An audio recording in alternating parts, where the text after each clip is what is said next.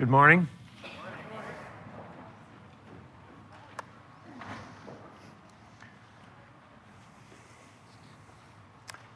Christmas is a wonderful season, a lot to be reminded of that is fun and bright and enjoyable, time to be with family and maybe reunited with some friends, to eat well, to give gifts, to open gifts, all of that.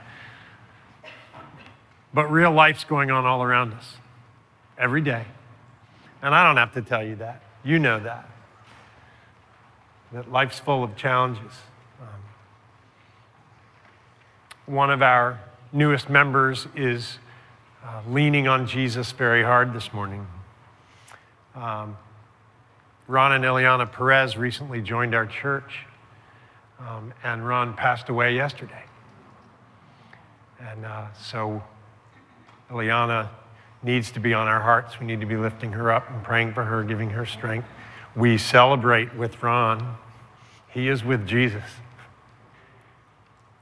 He is with the one who was born in Bethlehem. He's with him. He's good. We need to lift up Ileana. So pray for her. I'm going to pray for them now. Let's pray together. Father God, thank you that all your promises are yes in Jesus. And the best promise of all is that death is but a door that leads to you for those who have faith in Christ. Thank you that Ron closed his eyes in death and opened them, and he is with you, whole, healthy, new. Thank you. Be with Ileana. Be with her with the difficult tasks ahead and ministering to family and to children and to friends. Let us love on her well. And be with her, comfort her. Give her a peace that passes human understanding this morning, and just be with her in a powerful way this morning. We thank you that the promises of Christmas are true, but life is hard, even at Christmas. So Father, just come. By your Spirit, come and minister to us this morning through your word. By your Holy Spirit, invigorate us. Quicken our hearts and our minds. Deepen our faith this morning as we see the truth of your word. Come, Holy Spirit. We commit this to you. In Jesus' name, amen. I want to tell a quick story. Goes with where we're going this morning.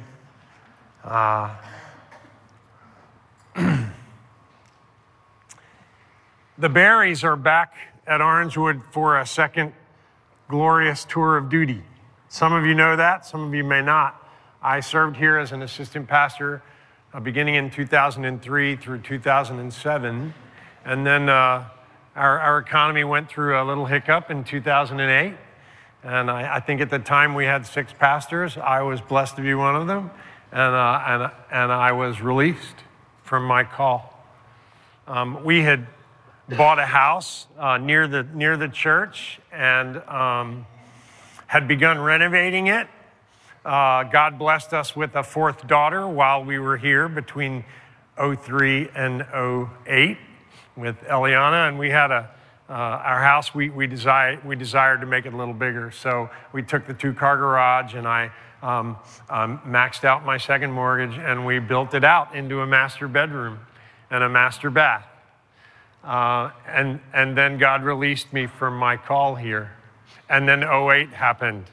And then I suddenly was upside down on my mortgage, and God led us to a mountain town called Boone in North Carolina, where he used my family to help strengthen a church there for a decade. When we moved up there, we tried to sell our house here for about, maybe a year. No takers. It was a rough time to sell, right? And I was a little miffed at God for not allowing us to sell our home so we could buy one up there in the mountains, but he didn't let us do that. And instead, he wanted the Stewarts, missionaries to Japan, in that house for a few years. And then he wanted the DeVries in that house for a few years.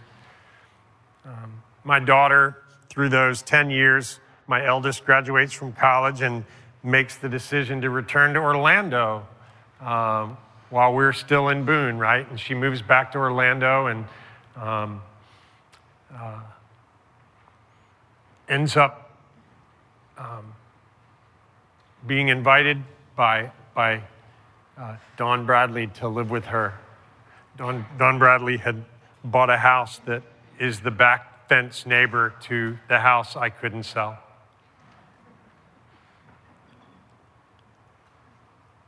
And then God released us from our call in Boone with no call. We believed. We didn't leave. We weren't asked to leave. We chose to leave. After 10 years of ministry there, Amy and I believed God had released us. We didn't know where we were going next, but we knew God was God, and we had mustard seed faith at least to know that he was going to put us where he wanted us. Guess what? Here I am. Miffed at God because he wouldn't let us sell our house. I moved right back into it. And Addie, needing a place to live, turned our master bedroom and master bath into an apartment. God provided her housing. God provided us housing. Isn't that just like God? He's sovereign. He knows every detail of your life 10 years from now. Right now, he knows it. And he loves you. And he's good. The question is, am I going to trust him between now and 10 years from now? Am I going to keep believing that he's good and that he is sovereign and that he's merciful and he will never change and he loves me and he's keeping me amidst life and death, illness and health, all that life throws at us? He's good. I needed to learn that. I still need to learn that. So I share that because we're going to be looking at a passage. I made slides for my sermon, and there's lots of scripture on them, some of them. And so I have a screen I can look at, but I may turn around and read those passages. Don't be offended. You know, the pastor's turning his back on us. I want you to look at the scriptures if I'm looking at them. So look at them, okay, as we go. All right.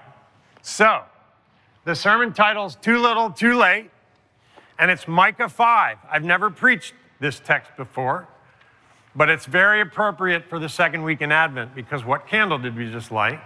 The candle of Bethlehem. And this is a very famous prophecy that tells us that the Messiah is going to be born in the little town of Bethlehem.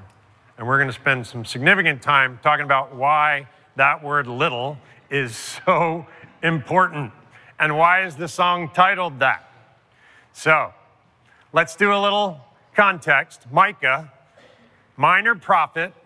There were major prophets in the Bible and minor prophets. Guess how they get that distinction? By how long their books are. The guys who wrote really long books are the major prophets. The guys who wrote the little books, they're the minor prophets. Micah's a minor prophet. When did he live? He was a contemporary of Isaiah and Amos. He lived in 700 BC. He lived in the divided kingdom of Israel, Israel in the north, Judah in the south. How did they get divided? Remember David and Bathsheba? There are consequences to your prideful, sinful choices that sometimes last for generations. So he lives in Judah, the southern kingdom, okay? The northern kingdom, during his lifetime, is attacked by Assyria and swept away. And what was that all about? That was God's judgment because God's people had left God. And they had begun to pursue idols and other gods and became arrogant, prideful, and pursuant of wealth. So the northern kingdom is exiled by Assyria, and the southern kingdom is about to be swept away by Babylon. And that's part of what Micah's talking about in his little book. He prophesied against the last Jewish kings, the chief priests and the prophets, for their idolatry and their pursuit of power and wealth that impoverished the very people they were to take care of. They became so into themselves that they used their people for their own advancement. So that's what's going on. So Micah prophesied the impending arrival of Babylon's army who would sweep away the southern kingdom, kind of as the second part of God's judgment on his people for walking away from him, from breaking his covenant. But here's what's cool. In this little book, not only is there judgment, but there are pieces of prophecy that talk about a time of restoration, a future hope for a restored kingdom that would be led by an eternal shepherd king. And we know who that is. Jesus. So that's the context. So here's the text, and it kind of breaks up into 3 P's, all right? So there's the place, there's the person, and then there's the promises in these few verses, okay? The place, the person, and the promises. Verse 2 is where the place is mentioned, and that's Bethlehem. We'll get into that. And then in 2b, the second half of verse 2, that's where one is mentioned. And then there's all these third-person pronouns in the rest of the text. He, his, he. This one that is going to come forth from Bethlehem is a person, and it's a he. All right? And then the promises are in continue. They really start in verse 2, but they go all the way down through verse 5a. So that's how we're going to break it out. And let's start with the place. So the verse is this: "But you, O Bethlehem Ephrathah, who are too little among the clans of Judah." What an interesting verse God chose through the Holy Spirit to put into his scripture. You, Bethlehem Ephrathah, who are too little among the clans. So the question arises in this little piece of prophecy. Micah in verse 2 is contrasting the insignificance of this little town with the importance, the vital importance of the one who is going to be born there. That's what he's drawing out by throwing, that's why verse 2 is there, this contrast. Why is this contrast important? Is it important? Yes, it is. Why should we note that God is intentionally making this contrast? Well, let's consider what God has done in Bethlehem so far, up until Christ's birth, or to include his birth. There are 4 events that I want you to notice, and I'm just going to go through them, but I'll tie them together here in just a minute. So in 1550 BC, Rachel, and you kind of have to go, okay, Bible trivia, who's Rachel? Oh, she was married to Jacob. Jacob was the guy who worked for his uncle or worked for Laban, wanted to marry Rachel, right? Laban gave him Leah on his wedding night. He worked for another 7 years, so he could have Rachel for his wife as well. Well, Rachel in 1550, the chosen wife of Jacob, Abraham's grandson, she dies. How does she die? Giving birth. You'll see this theme. Giving birth to her second son. Her first son was Joseph. Her second son is Benjamin. That's Jacob's name for it. She had a name similar that meant son of suffering, son of my suffering. That's what she named her second son. And she died giving birth. So that's Rachel, Abraham's grandson's chosen wife, who continues the line of God's people promised all the way back in Genesis 12, 15, 17 of Abraham. God pulls this guy out. He's a moon worshiper, comes from a pagan family. He believes God's promise to him that I'm going to make you famous. I'm going to make your name famous. I'm going to give you descendants. I'm going to give you a land. Abraham believes God's promise. And Paul tells us later that Abraham's trust in God's promise was credited to him as righteousness. We see faith. Abraham put faith in God's promises, and now we see this line of Abraham growing and spreading. So there's Rachel. In 1100 BC, we have a widowed immigrant, a Moabitess. Her name is Ruth, not even part of God's family. She's widowed. Her Jewish husband has died. She's childless. She's fairly poor, and she's hanging out with her mother-in-law, Naomi.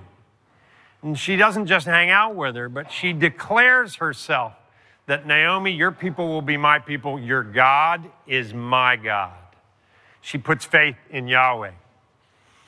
What happens to her? Naomi returns back to her hometown, Bethlehem. Why? Because Naomi's husband's died. Her two sons have both died. She's returning home to family. Where does she return to? Bethlehem. It's Bethlehem where Ruth is gleaning in the fields, and she's noticed by a Jewish man named Boaz, who is a descendant of Abraham, and he chooses Ruth. And they marry and have a son named Obed, and Obed has a son named Jesse, and Jesse has 8 sons, the youngest of which is David. So that brings us to around 1000 BC. Jesse's overlooked shepherd boy David is chosen to be the next king of Israel. He's later promised a descendant. King David is promised a descendant by God. It's the Davidic covenant. And God says, David, one of your descendants will be on the throne forever. Forever. That's pretty crazy. So there's that. And then in 4 BC, Mary and Joseph, both descendants of David. And because King Herod, wicked King Herod, wants to make more money, he declares a census. Everybody has to go back to their town of origin, and Joseph and Mary go back to Bethlehem. Why? Because a king wants more taxes. Has nothing to do, as you can tell, with God or godliness or holiness or anything like that, but they have to go back at just the right time. So here's what's interesting. Let me point out something. The name Bethlehem Ephrathah, you'll see at the top of this slide. Bethlehem means house of bread. House of bread. Interesting that the bread of life comes from Bethlehem, born in Bethlehem. And it's interesting that Ephrathah means fertile. Now just look at that list. Rachel was barren for many, many years with her marriage with Jacob. Could not have children, jealous of her sister. But God, in time, opened her womb. And she had Joseph and Benjamin. Ruth doesn't have a husband. She can't have any children. She's not even married. Her husband died. God provides her a husband. Another husband, a new relationship, a new marriage. And she has a child and ends up being the grandmother to Jesse, King David's father. And then David, okay, we know that the Davidic covenant has been given to David, that something very important is going to happen through his lineage as well, even though he's a sinner. The reason there is a northern and southern kingdom is because of David's sexual sin. And God told him, said, because of this sin, your kingdom's going to be divided and the sword will always be part of your household. And that's what we see. And then Mary, an insignificant teenage girl from a no-name town. Does anything good come from Nazareth? One of the apostles once asked. So, these unlikely people are all chosen to grow the family of God. That's a beautiful thing, especially if you're willing to acknowledge that you're a fairly unlikely person. God freely chooses the lesser to bring forth his greater purposes. Let me repeat that. God freely chooses the lesser to bring forth his greater purposes. I just want to show you the text in 1 Samuel 16, where David is selected by Samuel to be king. Just look at this. When Samuel came, he looked at Eliab. That's David's biggest brother. You know, Samuel's come, he's going to pick the next king. Let's pick the big, strong, eldest brother, Eliab. And thought, surely the Lord's anointed is before him. But the Lord said to Samuel, do not look on his appearance or on the height of his stature, because I've rejected him. For the Lord sees not as man sees. Man looks on the outward appearance, but the Lord looks at the heart. And then look at this last section. And Jesse made 7 of his sons pass before Samuel. And Samuel said to Jesse, the Lord has chosen none of these. Sorry, Jesse, none of these. Then Samuel said to Jesse, are all your sons here? And he said, there remains yet the youngest, but behold, he's keeping the sheep. So the beautiful thing about that is that God chooses the unlikely, chooses the youngest, chooses David. Okay, Paul has something to say about who God chooses. Look at this passage. But God chose what is foolish in the world to shame the wise. God chose what is weak in the world to shame the strong. God chose what is low and despised in the world, even things that are not.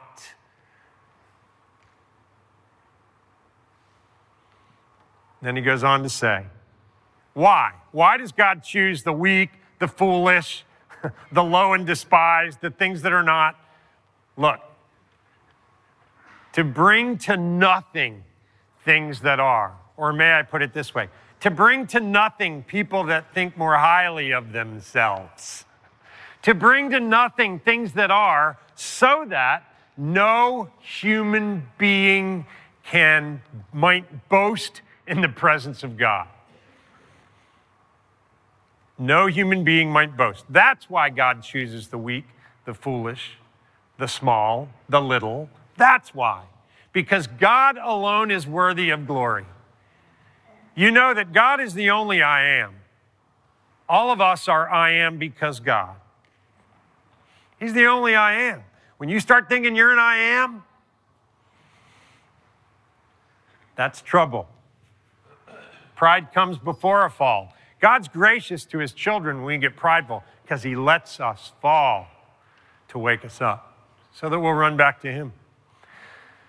So that's why God chooses little things, because he gets the glory. He alone is due glory. I love verse 30. It says, so that no human being might boast in the presence of God. And because of him, because of God, you, if you're a believer this morning, why? Because you're bright, because you're privileged, because you're a good person, because you came from good stock, because you were born on the right side of the tracks, because God just thinks you're awesome. Why?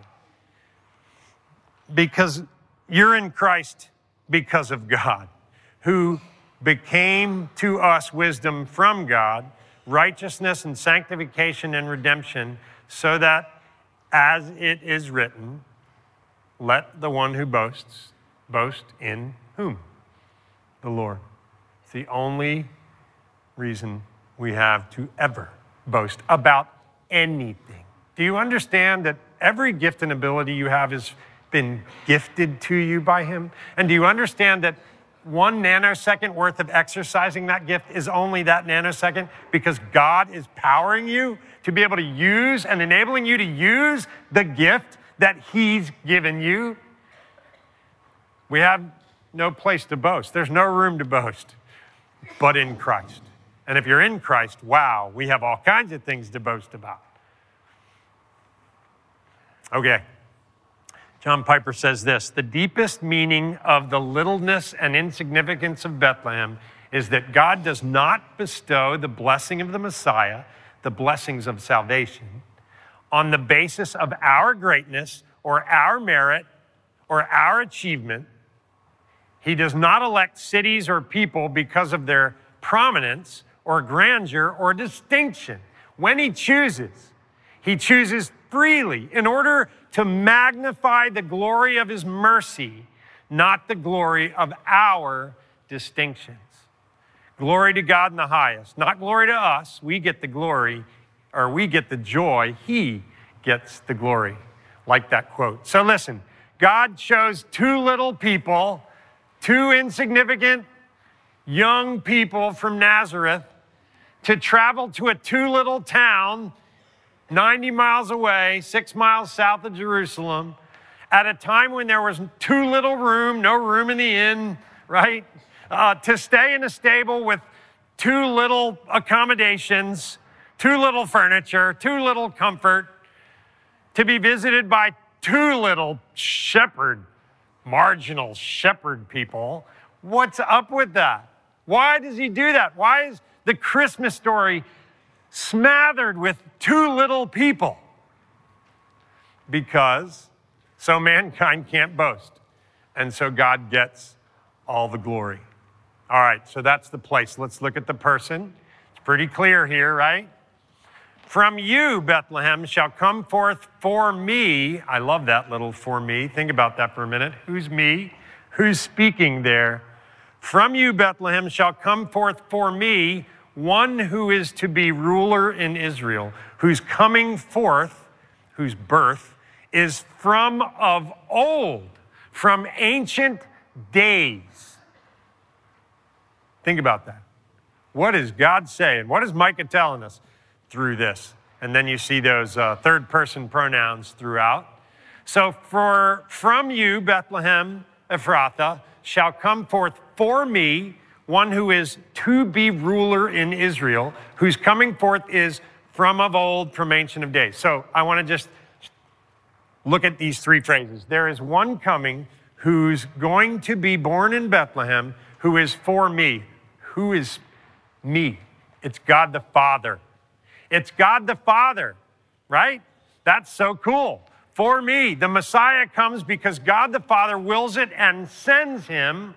The Father God plans, the Son executes, and the Holy Spirit applies. That's the Trinity. And it's real, and it's glorious, and it's rather wonderful. So, coming out of Bethlehem is this Messiah for the Father. And it's Jesus being born an infant to be ruler of Israel. Okay, here's the wild part. When is Micah writing this statement? That out of Bethlehem is going to become a ruler in Israel. What's about to happen? Judah is about at its lowest possible point. Jerusalem is going to be attacked by Babylon. The nation of Judah, the southern kingdom, is about to be destroyed. And what's Micah talking about? Hey, in this little town of Bethlehem, one's going to come, and he's going to be ruler in Israel. Wow, that's hope. That's settled assurance, isn't it? Micah has faith. Micah's writing about truth that should give us encouragement and faith. And then lastly, from of old, from ancient days, the Messiah comes. Listen, why does Messiah come? Because God planned him to come before the foundations of the world. God is not on our little linear timeline. He's not stuck in here with us. He is outside of it. He's actually the author of it. He's actually orchestrating it. He's the reason I'm back at Orangewood. He's the reason I'm back in my house. He's the reason my daughter had a place to live for 6 months. He's the reason my daughter has now gotten married. He's the reason. Good job, Cody. He's the reason. From of old, from ancient of days, God knows where you're going to be in 10 years. Now, he knows exactly how to get you there. He's all powerful. He's almighty. He knows what he's going to teach you along the way. He knows your mountaintops, your valleys, and he's never going to leave you or forsake you. He has not left Ron Perez. He is next to Ron Perez. He has not left Ileana. He is with Ileana, and he's given us the privilege to represent him with her too. It's mysteriously wonderful. So the Messiah comes at just the right time. Look, in the New Testament. But when the fullness of time had come, God knows exactly when Jesus needed to arrive. Exactly. God sent forth his son, born of a woman, born under the law. Romans 5, 6, 8. For while we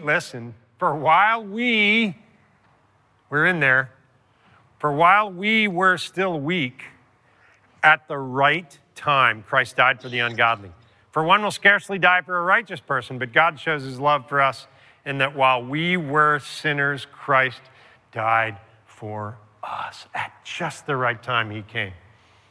You are in this room at just the right time. I am having to preach this morning at just the right time.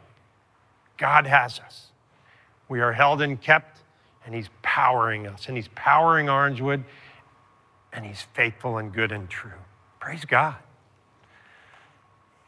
So Jesus comes forth exactly where, when, and how God the Father has chosen and planned for him to come. Every circumstance is purposeful.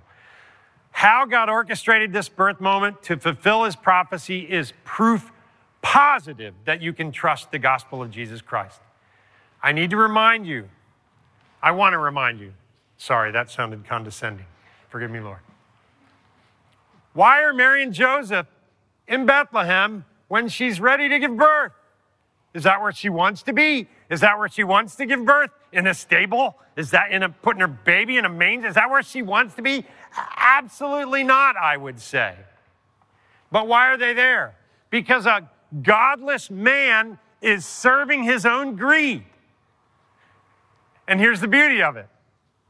And over that godly man serving his own greed is a God orchestrating all things so everything happens exactly when and how it needs to happen for his eternal plan to be right on target. You can say the same about Jesus nailed to the cross on that sad but Good Friday. At exactly the right time, exactly where he needed to be, doing exactly what God had called him to be doing. So that you and I could be exactly the right place now, hearing what he wants us to hear. It's amazing.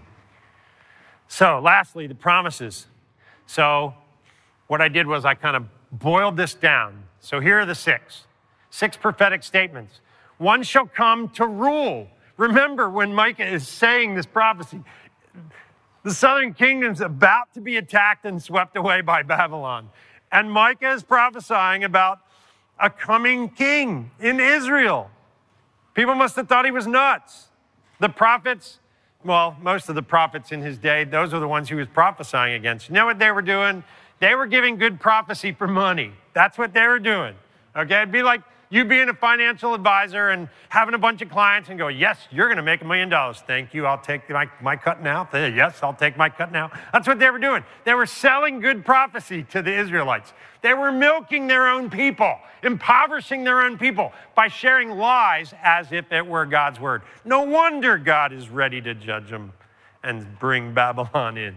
So one shall come to rule in Israel. He shall come through childbirth as a baby. Another prophet, his contemporary Isaiah, also talks about the Messiah coming as a baby from a virgin. Go figure that one out. We know, right? We know. The Holy Spirit came upon Mary, and she became pregnant with the Messiah. He shall stand and shepherd his people. I love this. He shall stand.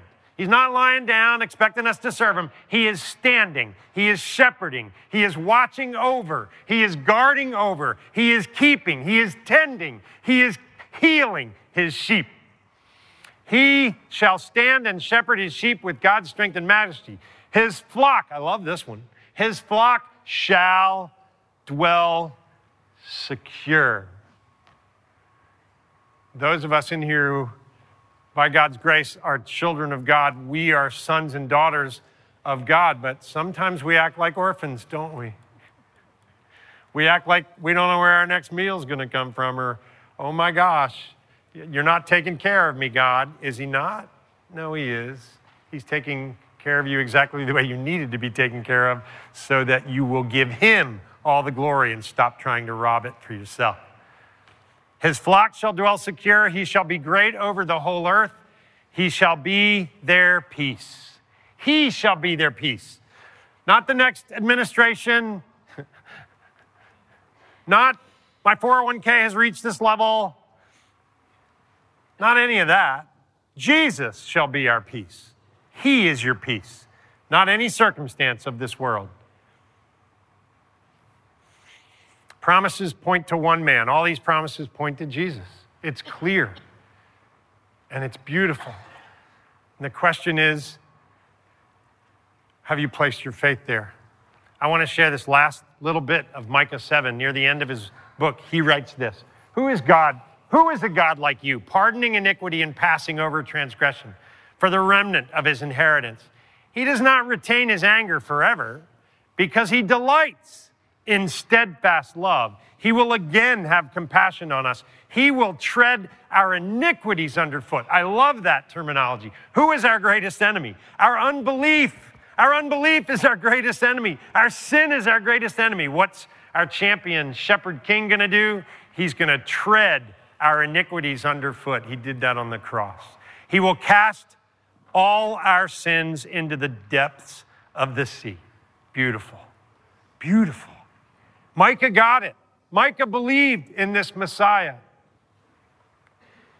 There's forgiveness in trusting Christ. There's new life to be lived through trusting him daily. Let's just look at these passages, okay? Just a few. But look at the attitude of the heart when coming to God to be cared for. Come to me, all who labor and are heavy laden, and I will give you rest. He gives power to the faint, and to him who has no might, he increases strength. But he said to me, my grace is sufficient for you, for my power is made perfect in weakness. Therefore I boast all the more gladly in my weaknesses, so that the power of Christ may rest upon me. For the sake of Christ, then, I am content with weakness, insults, hardships, persecutions, and calamities. For when I am weak, then I am strong. Humble yourself, James says. Humble yourself before the Lord. And what will God do? He will lift you up. What do the arrogant do? They try to lift themselves up. But only God gets the glory. Only God is the true lifter of your head. So here's the fourth stanza of O Little Town of Bethlehem. And as I read it, I'm going, that's a prayer. I need to pray that for my heart this morning. Look at that. O holy child of Bethlehem, descend to us, we pray. Cast out our sin and enter in. Be born to us today. We hear the Christmas angels, the great glad tidings tell. Oh, come to us. Abide with us. Our Lord, Emmanuel, God with us.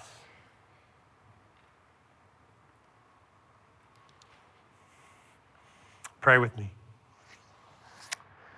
Oh, Father, I'm a mess. I'm prone to think more highly of myself. I'm prone to think I can do things I have no business trying to do. I want to play God. Father, if I'm honest, deep down in my heart, there are parts of me that want to be God. I am so sorry for the propensity in my being to exchange the truth, the glorious truth of your word, for the lies of the enemy and the lies of this shattered world. Father, thank you. Thank you that by your Holy Spirit, you quicken our faith. Thank you for choosing us. Choosing us not because of anything in us, but choosing us because of your great mercy and your infinite love. Freely choosing us to show us sovereign mercy through the years, through the centuries, through the millennia. Father, I just thank you for the gospel.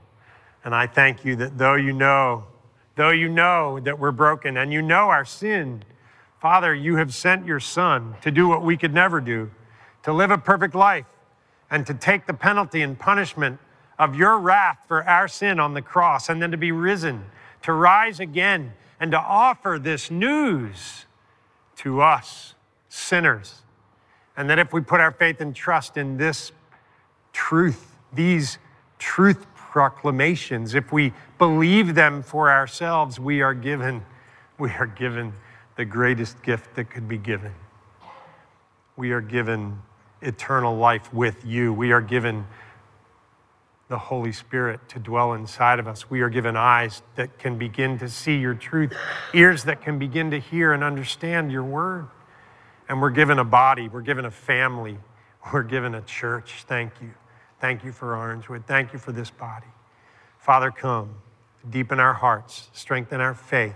Thank you that you are a God that chooses little, weak, foolish things that are not like Chuck Berry. Thank you. I praise you. Thank you. Please come. Please build us up in truth. Please strengthen us. Please give us courage to run to you humbly, to pour out our stuff to you, to confess to you, to re-up, to follow you afresh, to ask you to come and open our ears and our eyes and help us to walk with Jesus. Thank you, Lord. We commit this to you in Christ's name. Amen.